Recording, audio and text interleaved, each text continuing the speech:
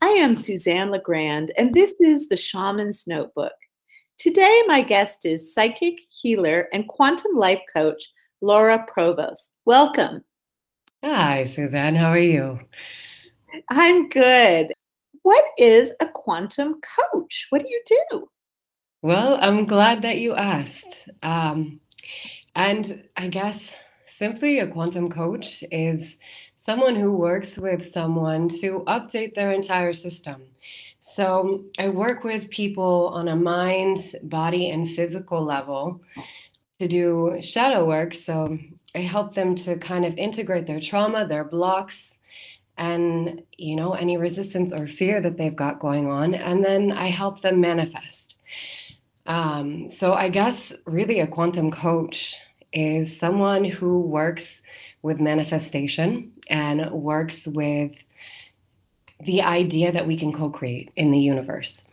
It's a new paradigm of thought, this quantum paradigm of thought, and we're actually seeing it through quantum science and quantum mechanics that our universe is responsive to us and we manifest who we are being. So, as a quantum coach, I'm actively working with people to manifest consciously and to manifest what they want. There's a lot of talk about manifestation and what's involved in manifestation. It's kind of a buzzword in a lot of spiritual It communities. is. It is. Absolutely. So it's great, this idea that we can create the reality that we want. In your experience of working with people, what is it that prevents people from manifesting the reality that they want? So, in quantum mechanics, there was an experiment called the observer effect. And what they found out was these subatomic particles that make up everything behaved the way we expected them to. So these subatomic particles that make up everything, if we have a belief or an expectation that's limiting, like if we don't believe that we can manifest our reality, or we don't believe that we can change our lives or make money or have love, that's really the biggest roadblock. The biggest roadblock is you. So that's really the irony in it, is it takes being open-minded enough to believe that it's a possibility to co-create your reality for it to actually work. So that's where people really get into trouble with trying to manifest, as it's so much more than just affirmations or wishful thinking or visualizing what you want, because really we live in a vibrational universe. And to manifest what we want, you have to align with it on an energetic level. So this is our thoughts, our emotions. You can tell yourself you're a millionaire, but if your body goes, that's bullshit, then that's a roadblock. So it takes removing those internal barriers, any limiting beliefs, any fear or resistance that we're holding, so that we can actually align with the reality that we want. So manifestation is an internal job, and it takes shifting our mind state, our thoughts, our energy, our beliefs to be able to really actively co-create. And how do we shift our beliefs and our mindset and our emotions? That's a pretty tall order. It is, and that's the thing, is beliefs are so sneaky because they're beliefs. We think them to be true. We hold them to be true. So that's why it takes a paradigm shift. So moving into this quantum paradigm where you're updating your belief systems, it's a slow process. It takes time. And really it starts with just being open-minded enough to be like, huh, that's a really interesting concept. Instead of being closed off to it, of being open enough to be like, I'm going to play with this, or I'm going to see if I can manifest a cup of coffee, or if like I wanted a ball for my dog and I woke up this morning and I walked outside and there was a golf ball in our yard. So even something like that, where I'm realizing that I had a thought about a want or a desire, and then it ended up coming into my experience. So we're manifesting all the time. You see synchronicities and signs and, strange happenings where you either recognize them or you don't, but they are happening all the time. And so that's what I would say to people is just number one, become aware of what you are thinking. That's probably the key is awareness, becoming aware of what's going on internally, and then noticing when you're having thoughts and then they show up in your 3D reality. One of the difficulties of manifestation is that, at least if hypnotherapists are right, something like 80 to 90% of what we believe is unconscious. Yes. So, how is it that we surface those unconscious beliefs that we're believing that we don't even know we're believing? I'm so glad that you asked that, because this is where somatics comes in, and this is how I work with people. Is the body is the unconscious mind, and we actually store a lot of our programming and our unconscious beliefs within our body. So the way that I would walk something or someone through this is if you want to manifest more money and I'm talking to you about money, and then all of a sudden you get triggered, I would have you start to scan your body and notice where inside you're feeling sensation. And then we would kind of drop your awareness right into the center of that place. And what you're doing as you're beginning to notice sensation and you're dropping your awareness in, you're starting to digest that energy. So it's a practice of kind of, I guess, sitting in the fire of your own being, because oftentimes sensation, like if you get really triggered, it can be a little bit difficult to sit in that. So there's a process of titration where you go into that sensation and then you come out and you kind of go back and forth. And again, what you're doing is you're allowing that energy to digest. So oftentimes, like for instance, I want to manifest more money. And as you know, I'm talking to you about money, I'm starting to get triggered and I'm noticing that my chest is really tight. So I would drop my awareness right into the center of my chest and I would begin to notice that, oh, okay, it feels really tense. It feels really like heavy and contracted. And I would stay with that sensation. And then if there's any movement that wants to happen, any sounding that wants to happen, you allow the body to do that, whatever it wants, whatever it needs. And again, as you're doing this, you're working with your unconscious and you're digesting the energy that's there. And you're allowing, so the energy gets stored. I'll start with this. The energy gets stored in the body. And when we're noticing sensation and we're going into the places where we're triggered or we're tense, it's allowing those spaces, even just by bringing our awareness there, to start to unravel. And oftentimes there's some unfinished business there, or, you know, that energy wants to digest, it wants to move, but it's blocked. So through the process of somatic experiencing, we're giving it the opportunity to finish out its cycle and to release. And, you know, once you've digested that energy, it makes it much easier to be in alignment with whatever it is that we're wanting. But the body is actually a great access point to our unconscious beliefs and our subconscious. Some people say that memories are held in the cells of our body. When we feel them or we become aware of them, how does that help to release them or integrate them? So the body has an intelligence of its own. And there's a great book for people who are interested in diving into this more, and it's called The Body Keeps the Score. It's an incredible book, and it's a case study of different trauma and how therapies kind of evolved, and how the body essentially remembers everything that it went through. And what happens is, especially if we have an intense experience and we're not able to, I guess, deal with whatever happened to us in the moment, our body will hold on and store that until we reach a point where we're able to work with whatever that was. So if you experienced, let's say, sexual trauma, And at the point when it happened, it would have overwhelmed your system. It'll stay stored within your body as memory and as emotion and as tension. And the the irony in this is, oftentimes people will repeat cycles because really our trauma wants to be healed. So if you're getting triggered or if you're finding yourself in similar situations, you're attracting or manifesting similar situations to your original trauma, or you're having things arise that are triggering that trauma, it's because it wants to be healed.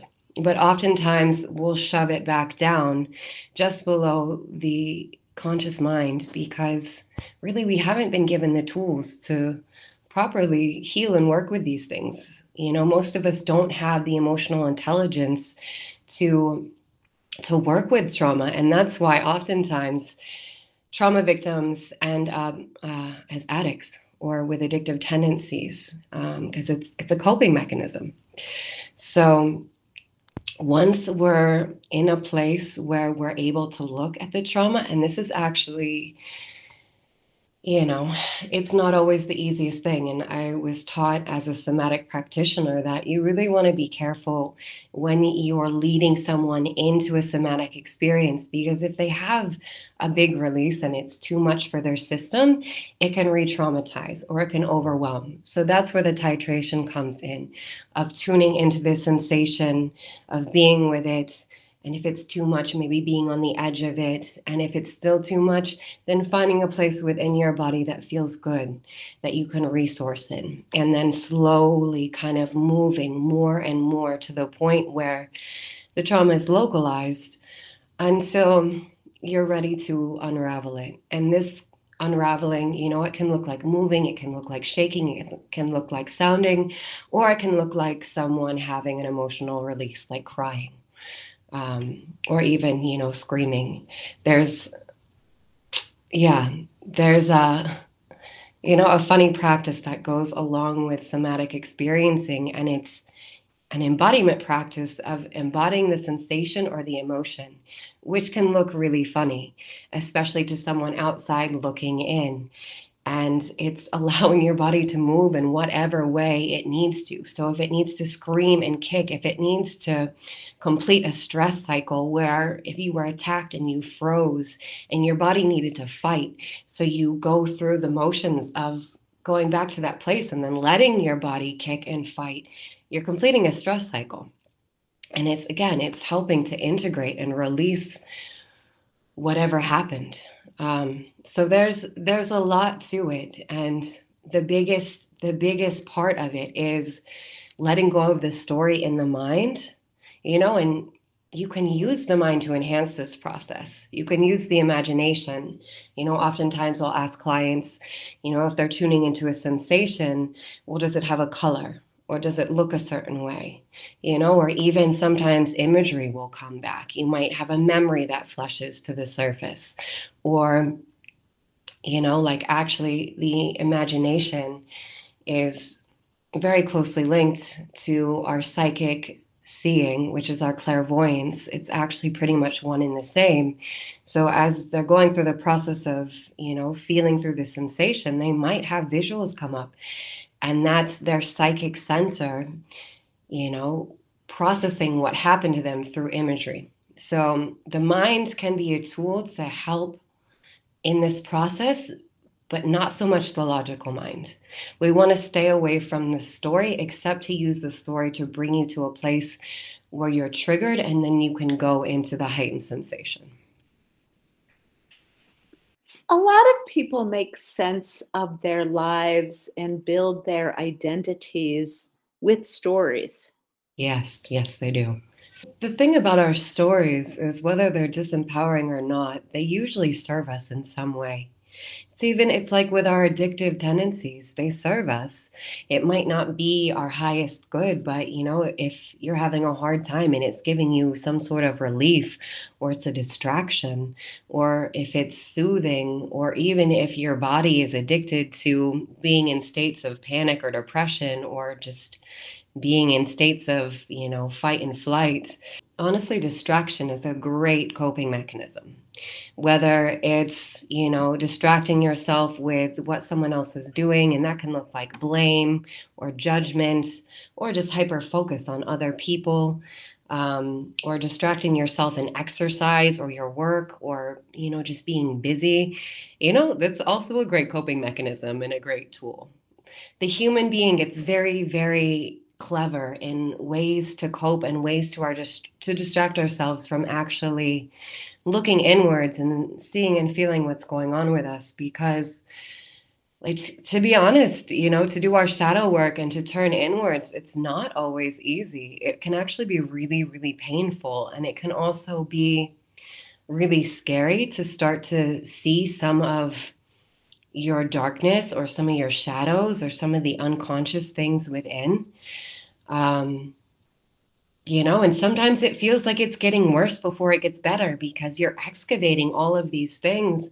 I remember being in Layla Martin's program, and we were doing really deep work, and I would get, like, I called them healing hangovers. Like, for a couple of days later, I would just not feel good. I would feel depressed or just heavy and logy. It's not always fun. It's much easier to just kind of keep the focus external. It takes a certain level of strength and definitely humility, because it's much easier to blame people than to look at how you contributed to the situation, or to, look at how you contributed to your life being the way that it is. It's much easier to blame your parents. So, how is it that people release stories, especially ones that have up until recently helped them to have a coherent identity, or maybe made sense of their lives, right? I mean, that's a pretty big ask to let go of a story that's central to who you think you are. It is. It truly is. And this is actually what I call frameworks. And it's shifting the way that we view things and the stories that we tell ourselves, the frame in which we're perceiving or we're seeing through, so this could look like shifting your framework from I'm a victim to, I have power and control over what happens in my own body, or from, I'm a victim of trauma to how is this serving me, or how can I learn from this? And it's not easy to do. And our frameworks tend to be just as sneaky as our beliefs. But this is where awareness, like, I'd say the number one tool is awareness in all of this, in all of these processes. It's just becoming really familiar with what's going on within, not only with the sensations that we're feeling, but becoming aware of what's going on in our mind. Because oftentimes we do have stories that are playing on repeat, or we do have an inner dialogue or monologue that oftentimes tends to be somewhat negative, repetitive, and not always very helpful. But the beautiful thing about the logical mind is we actually have the capacity to choose our thoughts. So this is where mind state comes in, and shifting our mind state and shifting our framework. And it does take practice. And the beautiful thing is, the more that we do this and the more that we actively catch ourselves in the stories that no longer serve us, because really, reality is, it's hard to narrow down into one perspective. There's so many different truths. So really, it comes down to the way that you look at things, and you can shift the way that you look at things, especially if you're telling yourself a story that doesn't serve yourself. Becoming aware of that story and then shifting the narrative, that alone can change your life. And at first, it might be difficult to do, but the more that you choose your thoughts and the more that you choose how you want to show up, you'll actually rewire your brain and your nervous system to support that alternate story. So it's a process of, using the mind, using the body, using awareness to become aware of the energy we're holding within, the stories we're telling ourselves, the vibration that we're holding, the energetic vibration. And once we become aware of that, especially if it's one that we're like, you know what, this doesn't really serve me. I'm going to choose something else. It's going to feel like an uphill battle at first because you're actually wired in that very specific way. But through neuroplasticity, we can change that and we can rewire ourselves. So this is where the life upgrade comes in, is where, as we're doing this work, we are literally upgrading our nervous system, upgrading our beliefs, upgrading our thoughts, and in doing so, upgrading our lives. So this is where the quantum comes in. Hmm. How do we know if a story serves us or not? If it has a negative connotation, if you were telling yourself a story of victimization, this person did this to me and this happened to me, and why do bad things always happen to me? Like that has a very specific tone to it. And it's a overall negative tone. Like if you distill it down to negative or positive, empowering or disempowering, if you can really just narrow it down to, is this thought or is this story empowering me or disempowering me? That right there will tell you whether or not it's serving you. How did you get into doing this work? Oh, it was such a long road. And it started with the law of attraction. My mom turned me on to The Secret, and I just became really, really intrigued with the idea of manifestation and being able to co-create your reality. And I tried for years and years and years, to use visualizations and affirmations to draw things into me. And I would kind of be able to do it, but not really, or it wouldn't last. And then, actually, somewhat recently, like within the past 2 or 3 years, I found a teacher who was teaching manifestation from an embodiment perspective.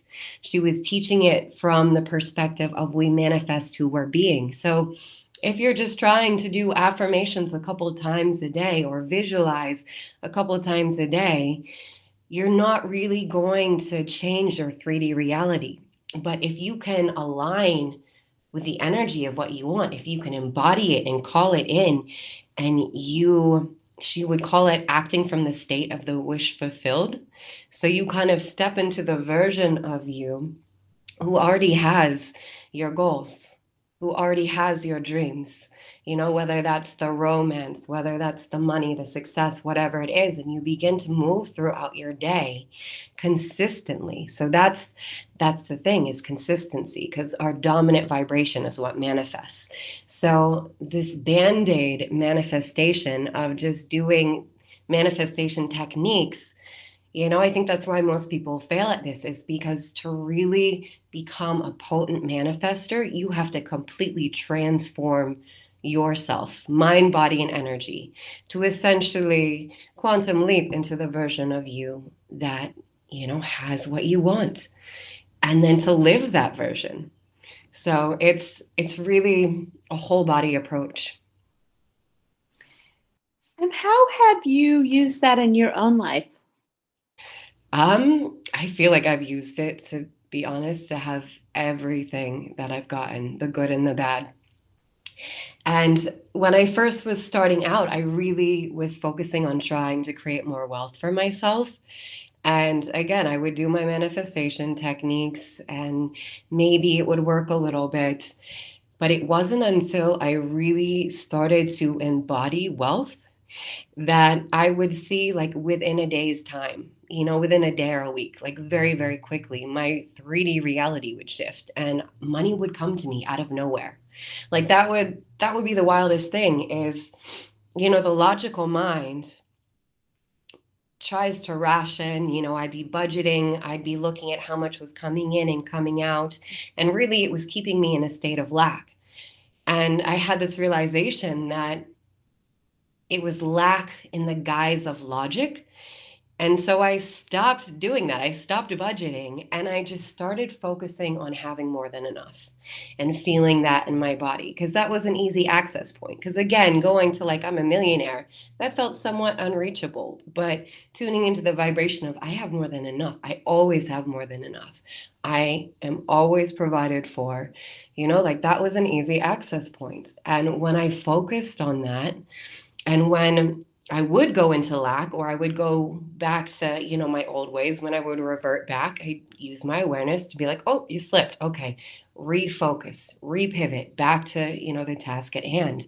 So it takes being able to catch yourself when you're falling back into old patterns and then pivoting and remembering, focus on what you want, focus on what you want.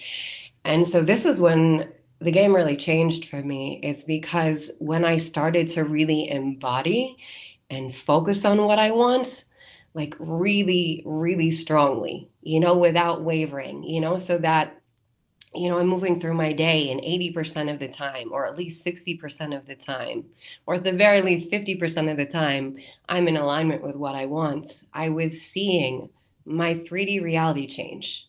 And I knew it was because of what I was doing, because again, the money was coming to me in crazy ways. It was coming in ways that I would not have expected. And there was no like rationale for it. And the funny thing too is as soon as I would stop doing this, because, like you won't be perfect at it and it will take some time to build your belief and you will forget and you will revert back. And that's exactly what would happen. I would revert back for a week or a month, and then I would find myself in lack again, where I was barely making ends meet. And, the blessing behind that is your 3D reality is a reflection of what you're holding within. So, when things started going awry, it's like, all right, Lara, what are you focusing on? And then I would have to shift back. And then again, within just a couple days of me holding my vision, my reality would shift. So it took that living experience of seeing things shift very quickly for me and noticing when I'm in this state, this happens. And when I'm in this state, this happens. So it was the lived experience of seeing my reality change and then beginning to build my belief of, oh, I know that I can do this. Oh, I know I can manifest.